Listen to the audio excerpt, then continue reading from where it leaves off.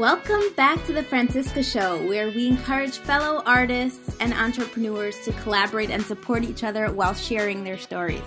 I'm Franciska, a singer, composer, and also your host. And today we have a very special guest, Dr. Ruth Feldman, an awarded Jewish educator, writer, and well-known artist, a recipient of the Lifetime Prestigious Covenant Award for Outstanding Jewish Education. So welcome, Dr. Ruth. It's such an honor to have you on the show. You're also known as the Green Bubby. You're definitely one of mine green bubbies. Such an honor to be with you. I love being your green bubby. Gives me a chance to feel like I'm a part of your development, and seeing you blossom makes me feel so good. Yes, thank you so much. I just want to share that you live here in Bala Cynwyd. We live side by side in the same town. And we recently discovered each other. And within a week of meeting each other, we already collaborated on a Rosh Chodesh event where you hosted a group of women and taught about Ruth, who also has your name, Megillat Ruth, before Shavuos. And I sang my Ruth song there. So it was really nice to have that opportunity. We just met and we already started creating and collaborating. So thank you so much for giving me that opportunity. My pleasure.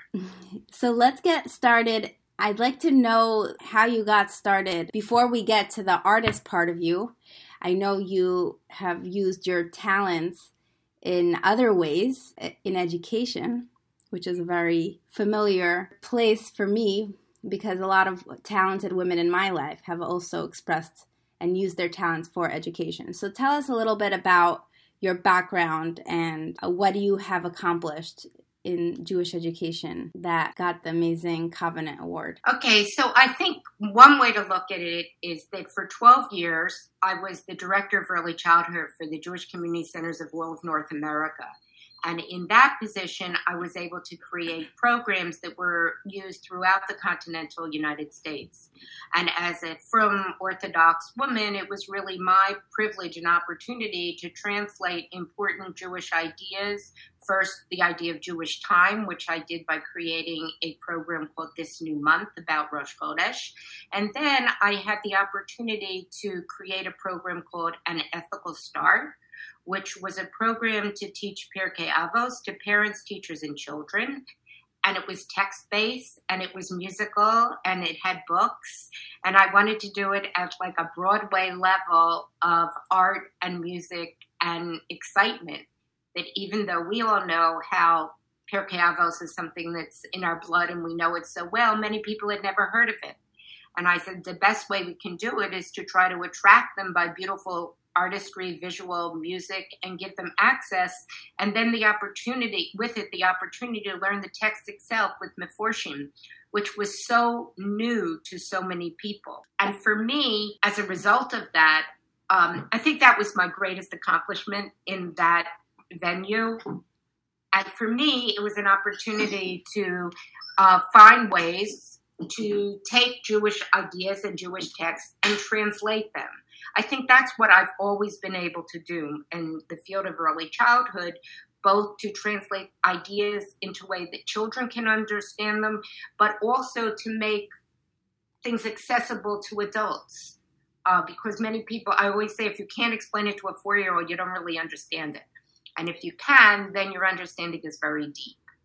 So that was one of the things that I was doing then. And you integrated this program into 12 JCCs? No, to 60 JCCs across North America, 60 communities across North America.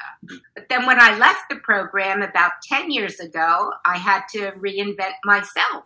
The program stayed with the JCCs, and then I had to say, now what am I going to do with the rest of my life? Thinking about it and going over many of the Mishnayot in my own mind, particularly Ezehu Ashir, Hasameach Bechelko, who is really rich, the one who's happy with what they had. I had to really look at what do I really have that has nothing to do with a big income. And I realized that I had an incredible ability to give. That Baruch Hashem, I had a wonderful mother, Alav Shalom, and I was also blessed with having 3 wonderful children who by then were all married. And I said, well, I still have a lot of love to give. And so I created this idea of the Green Bubby. Can you tell us the development of the Green Bubby and how it turned into a book? Sure. So because I had done the Pirkei Avot project, I already had the idea that you could do something and it could have a very large reach. And I wanted to create a character. So I thought about, what if there could be a green bubby? I used to say an energy efficient model. You don't even need your own children. You can nurture somebody else's sprouts. So it wouldn't be your mother's mother, but it would be a way to connect with people intergenerationally. You couldn't hire a green bubby and you can't pay for her services. But as a woman getting a little older, I was in my 50s at the time, and I said, I have a lot of energy and my kids live all over the continent, but nobody lives nearby. But there are all these other young families who live near me. Perhaps I could reach out to them and to others and find a way of sharing my gifts, my energy, my love locally, as well as to all of my wonderful children and grandchildren all over the place. And that became the Green Bubby. I wasn't sure if it would be a character, but then once I began to talk about it, what I found out was that it was really the name of a new relationship. So just like with you and me, Franciska, I see this incredible young person. I want to connect. I'm like, oh, I could be your green bubby because you have a wonderful bubby. And it's a way to connect artistically and spiritually, and to give people a sense of how one can grow older and continue to give, and how one can nurture people and share the wisdom and the experiences of life. So I wrote a book. It became first a relationship, and then I said, I think I'll write about it. So I wrote a book. I was part of the Jewish Book Council. I traveled to Canada, Texas, Connecticut, all over, and I would speak about it. And I still get calls about it. People read it. It's available on Amazon. And even Mishpacha magazine came and interviewed me. And this is a nice transition, because when they came to my home and the porch, also full of nature and gardening, and that's also the green of the green bubby, by the way, is that if you cut a branch of a tree, you'll see if it's green, it means it's still growing. So too, like it says, that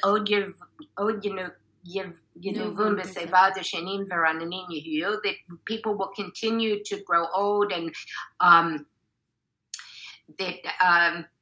to flourish in old age. So I'm very much about the garden as well. So when Mishpacha magazine came to see me, they saw all the art, and Baruch Hashem, they took pictures of many of my paintings, and it came out in a story that they did in the magazine. So I think that that's a wonderful transition as well, to see my evolution as a religious Jewish woman, from educator to writer to artist, and to see that the art is actually what many young people now look at and say, I want to be like you. I want to be an artist. I want to find ways to express myself. That's really beautiful. And you make it sound so natural, and it totally makes sense. Except I'm looking at your stunning pieces of art and your work, and I can't understand how you can do all of that without years of training. Can you tell us if you have any education or training in art? The way I learn art is very similar to the way I talk about learning Judaism from a green bubby. We're all learning from other people. You can learn from books, but there's certain things you can only learn about, I believe. Even davening. You learn by being with somebody who davens. You learn emunah by talking to people who have strong emunah. And in my life, I learned to be an artist by meeting other artists, seeing their work, seeing their life, how they live. I'm not interested in drawing, although many people are, but I can share with you that one of my teachers would say that she could teach anyone how to draw, but she couldn't teach anyone how to be an artist. So there's certain skills that you can acquire, like drawing. Like if you want to learn how to draw pears or oranges, that's a skill. You can learn that. But the kind of art that I do really comes from studying artists, people that I know, also going to museums, looking at other artists' work. I don't copy at any point, but I am highly inspired by people. And I think that I'm fearless when it comes to painting. People have fears in different ways, but I think as a painter, you need to be fearless and willing to experiment. Years ago, I did watercolor flowers. And I used to laugh and say, I can draw flowers, but I can't draw fruit. For some reason, I figured out how to draw flowers, and they were very beautiful. And people said, why don't you just keep drawing these beautiful watercolor flowers? And I said, well, I don't think the world needs more watercolor flowers from me. You know, especially you could take a photograph of a flower. But what if I used art not as a vehicle to record what I see, but what if art is a way to explore what I don't see? You with me? Yes. Okay. Captivated. So let's go back to what I learned about early childhood. There's a theory in child development you might have heard of, like Reggio Emilia, a place in Italy, where they really have spent a lot of time into how children learn to draw, or better still, in Italy, they draw in order to learn. Here in America, people were very much more interested in teaching kids how to draw or interpreting their drawings. But in Italy, they also had this idea from the founder of the movement, Malaguzzi, that children had 100 languages with which to express themselves. And schools, unfortunately, get rid of a lot of those languages. For me, once I left the field of early childhood, I still understood how people, not just children, learn and live and communicate. And if you think of art as a language, then it opens up the possibility that it's not just making pictures. It's about communication. It's about making meaning. It's about expressing yourself and reaching out. And reaching out, and you don't even know who your audience is. So in that sense, on a very deep level, I see painting as a form of tefillah, which may be an unusual concept for some of your listeners, but just as in the deepest levels of kavanah, we're trying to reach and speak to HaKadosh Baruch Hu, who we can't see, but we know on a very deep level is inside of us and outside of us. But we want to connect. And so for me, in painting, I'm also trying to touch that very deep level and say something that hasn't been said and connect to someone I can't see, but I'm very much trying to express something. It's a sort of, it's more metaphysical than optical. I say now that my spiritual life and my artistic life are merging because I don't try to illustrate, let's say, something in Tehillim. You know, I'm not trying to draw mountains, but what I am trying to do is say, what do skipping mountains look like? Hecharim rakadu ke'elim. Now, what is that about? So I'm not trying to use my art as illustration. I'm trying to use my art more like the drash level, like the meaning or the sod, the secrecy. And what's fascinating to me, and I think you've experienced this a little bit, is when people look at my art and they say, I see that. Or they see something else that's very deep. Or I make an abstract painting and people respond to it. I love that response. I love that my paintings reach a part of people that lets them express something. And it's not about right answers. It's not like, what did I draw? What is it? It's more like, wow. And stopping in front of a painting and just looking, just perceiving, like get rid of the words and just let the colors speak. So I think many of our listeners can identify with that because I think every form of art very much correlates with the artist's spirituality and Judaism and connection with Hashem. They use their form of art as a medium of connecting. And the way you're talking about the colors, that's how I feel about music. To the point where I don't even write lyrics, I use psukim. Because for me, it's connecting my, interpretation, the music I see and feel with it, with the psukim, which is tefillah, the way you put it. We're talking the same language, and I think many of our listeners feel the same way and completely understand this point of view. 100%. Let me say one more thing about this, Franciska. Sometimes I feel that while I'm creating, I'm having this conversation with the paint. Like, I don't sit down with an idea and try to draw an idea. I go back and forth with the paint, with the painting, and it keeps evolving. At some point in the process or after it, I start maybe giving it titles, or I imagine titles, or I put it down, and then I'm saying Tehillim, and all of a sudden while I'm saying Tehillim, something will jump out at me, a pasuk, and I said, that's it. I mean, I didn't try it. I just say, I recognize my painting in the Tehillim. So sometimes I just say of a painting, well, we'll call this Tehillim 33. Lama Gimel, or some other number, and let somebody else figure out what the connection is. Sometimes I go back and forth. I have this beautiful painting that's full of color, just full of color and energy, and I was trying to figure out, I know this, I see it, I recognize it. And then I realized in my davening every day when I say, and it said, at the end it says, Lama'an lezamecha kavod v'lo yidom. I said, that's it. This painting is about, it's all in order that I can sing the praises of HaKadosh Baruch Hu, v'lo yidom, and I will not be silent. So the colors, the energy, the movement in that painting is really all about, I will not be silent. I relate to that as well, because very often the music comes before the psukim, and then you find the connection when you find that pasuk that you're like, whoa, that totally fits. But it's not about me. We're talking about you. I'd like to know about some of your exhibitions and your events that you've done with your art. Professionally speaking, in terms of an artist, I also know that you sell your paintings. And on this podcast, one of the signature discussions we have is talking about the financial aspect of being an artist and what that's like. And even for people who are extremely successful and talented, what challenges you have to face. Just buying canvas and paint costs a lot. That's a complicated but extremely important question.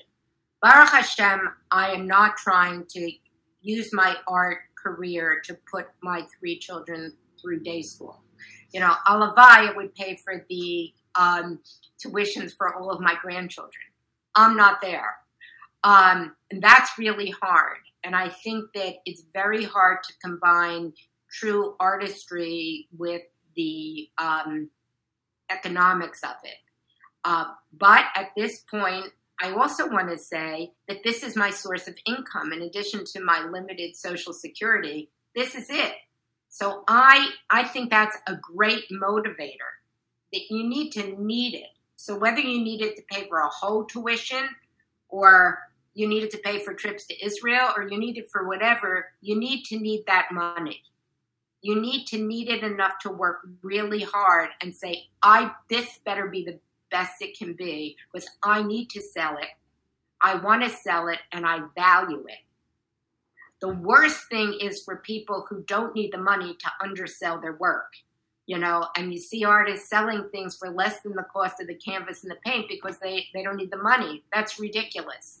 For the art community to succeed, everybody has to account for the amount of the cost of the materials. You don't get an hourly rate. You pick a price that other things sell at that price, and then you keep going. The first time I sold a collage, after I left my fancy job and I decided to become, as I say, soon to be very famous artist, I started with collage, and I sold one for $200. And I said, wow, that's great. It covered the cost of the class. This is great. I'm going to get into it. And then I got better and better, and I sold more and more. The other very liberating thing was taking that same $200 and having things professionally photographed, although now I can use the digital camera just as well. Once I was able to duplicate things, I was able to let go in a way that for many years I didn't want to sell my watercolors because they were really beautiful. So one way to monetize is I made them into greeting cards. And people bought them, but then I said, this is not what I'm about. I'm not in the marketing of the greeting card business. People are welcome to buy them. Happy to sell them to you. I also donate them sometimes. I did that. So don't ask me about that because I've already donated enough of them. But that's something that you can think of when you want to, if your artists out there are listening, to think of how they can work with groups to, when do you want to donate and when do you want to monetize, and not to start giving them away as presents. Don't do that. But I can also, I sell prints of some of them. I just put things, I have a website that doesn't have prices, but it says contact me for giclée prints, which are signed and numbered, or for originals. And I also just put things on Fine Art America so that people, that's a commercial site. I haven't had any real success with it yet, but I also haven't advertised it. Where people who want my work, but at a lesser price, can order it. I think, I'm experimenting with that. I think that that's good. And to give people the option, plenty of people can afford original art, and I sell to them. But I'm happy when people say, I wish I could afford your art. I said, well, you can. You can have a numbered giclée print, or you can go to this website and buy it at any size you want. Or many people have bought my cards and framed them, and that's fine too. So I like to have things at a variety of price points, but not to undervalue the originals. That's really a way you found to make it work for you and to keep your dignity intact, and at the same time provide value and offer options and make everyone feel included and a part of it. That right. They can also and I find that people find out about me in different ways. Like the article in Mishpacha, I never thought someone would buy a painting because they saw it in the magazine. But it's true, and she bought a big painting. Somebody else, I gave a shir, as you know, sometimes I'll give a Rosh Chodesh shir, and someone came and saw a painting and then called me back and said, do you still have that painting that I saw? They bought it. I've had 2 Bishvat Seders in my house, and months later someone said, do you still have that painting with the blue at the top? And I'm like, what painting with the blue at the top? He wound up buying 2 paintings. So sometimes people see them in my home studio. And Baruch Hashem, this is a wonderful story too. Someone came to see a show that I did at a members artist gallery, the Da Vinci Art Alliance, and I'm a member there. I did a solo show, and she came to see it and said, we just bought a building. How would you like to have a gallery? And in a nanosecond, I said, of course. She said, I think your paintings would look beautiful. So now I give them my paintings, and I can give shiurim in their office. It's the Fun and Function, a wonderful company that provides all kinds of learning materials for children that have sensory issues, and people should look that up. That's an extremely successful company. But there's a mutuality of sharing your art in, different kinds of offices or different venues, and you get exposure, and they have beautiful art in their building, and I have a wonderful gallery. So there are all kinds of ways of exploring it without giving it away or undervaluing the cost of the work. People want to show your work if it's really good. If it's not really good, wait till it gets great and then do it. Right.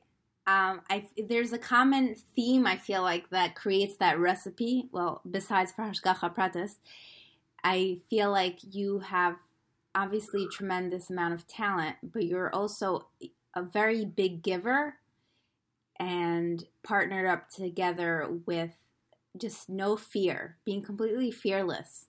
Rejection of not creating such a good piece when you're working on something. You mentioned that before, how you just don't have fear when it comes to, painting or drawing. So I find Absolutely. I think if your listeners take anything away from this, it should be, don't be afraid. Like Rabbi Nachman says, the whole ikar is don't be afraid. The bridge is narrow, the canvas is blank. But the ikar is, don't be afraid. Put yourself out there. Try. Not even try, just do it, and share it. Get it outside of yourself. and realize it's all l'shem shemayim as well. That I also, and this is a part of it, I always tell people that I will give 10% to the tzedakah of their choice. And I let people know this is my way of giving tzedakah. When I sell a painting and I'm able to give $500 to a school, I'm like, Baruch Hashem, I've always wanted to be a giver, and in that way I've given to different organizations that are important to the people who purchase the art. Right. That's a beautiful way to, give back to the community when you do business with Jews who give Meiser. And to share that mitzvah with the person who's buying it. Exactly. Brings it all together. I know you feel like maybe this is your thing. You finally brought everything full circle, starting from education into writing and then bringing it all together with art. Do you have something that you still feel like you haven't accomplished, or something you'd like more from your art? I'd like to hear what your passions and ambitions are, because I can't imagine you don't have them. I think that it's the idea of lifelong learning, and the idea that I want to learn more, and I want to see where that takes me. I mean, sometimes I joke that it's I look like I'm having a group show sometimes because I use so many different mediums and processes in my painting. But a lot of it is finding, the deeper I go in my learning, whether it's Nefesh HaChaim or Hasidus or, Tehillim, that really the depth of my spiritual search is what fuels my artistic expression. And so my goal, like all of our goals, is to grow closer in my relationship to HaKadosh Baruch Hu, and to have the koach to keep sharing and loving and bringing us all closer. Thank you so much for being on the show. My pleasure. Dr. Ruth Feldman has a website. I think the best way to reach me is through ruthfeldmanart.com. And if you're interested in hosting a gallery or buying a painting, definitely reach out. Get a book. The book is incredible. I'm still in the middle of reading it. Even though it's not such a big book, I don't have so much spare time to read. Many people say they keep it by their bed and they read one little bit a night. Right? That's exactly what's happening here. So thank you so much for being such an inspiration, for being my green bubby, for being a green bubby for so many of us out there, for really being such a role model for women and I'm sure for men and children. If you have been enjoying this podcast, please make sure to leave us a review, subscribe, and share the show with people you think may also enjoy it. See you next time.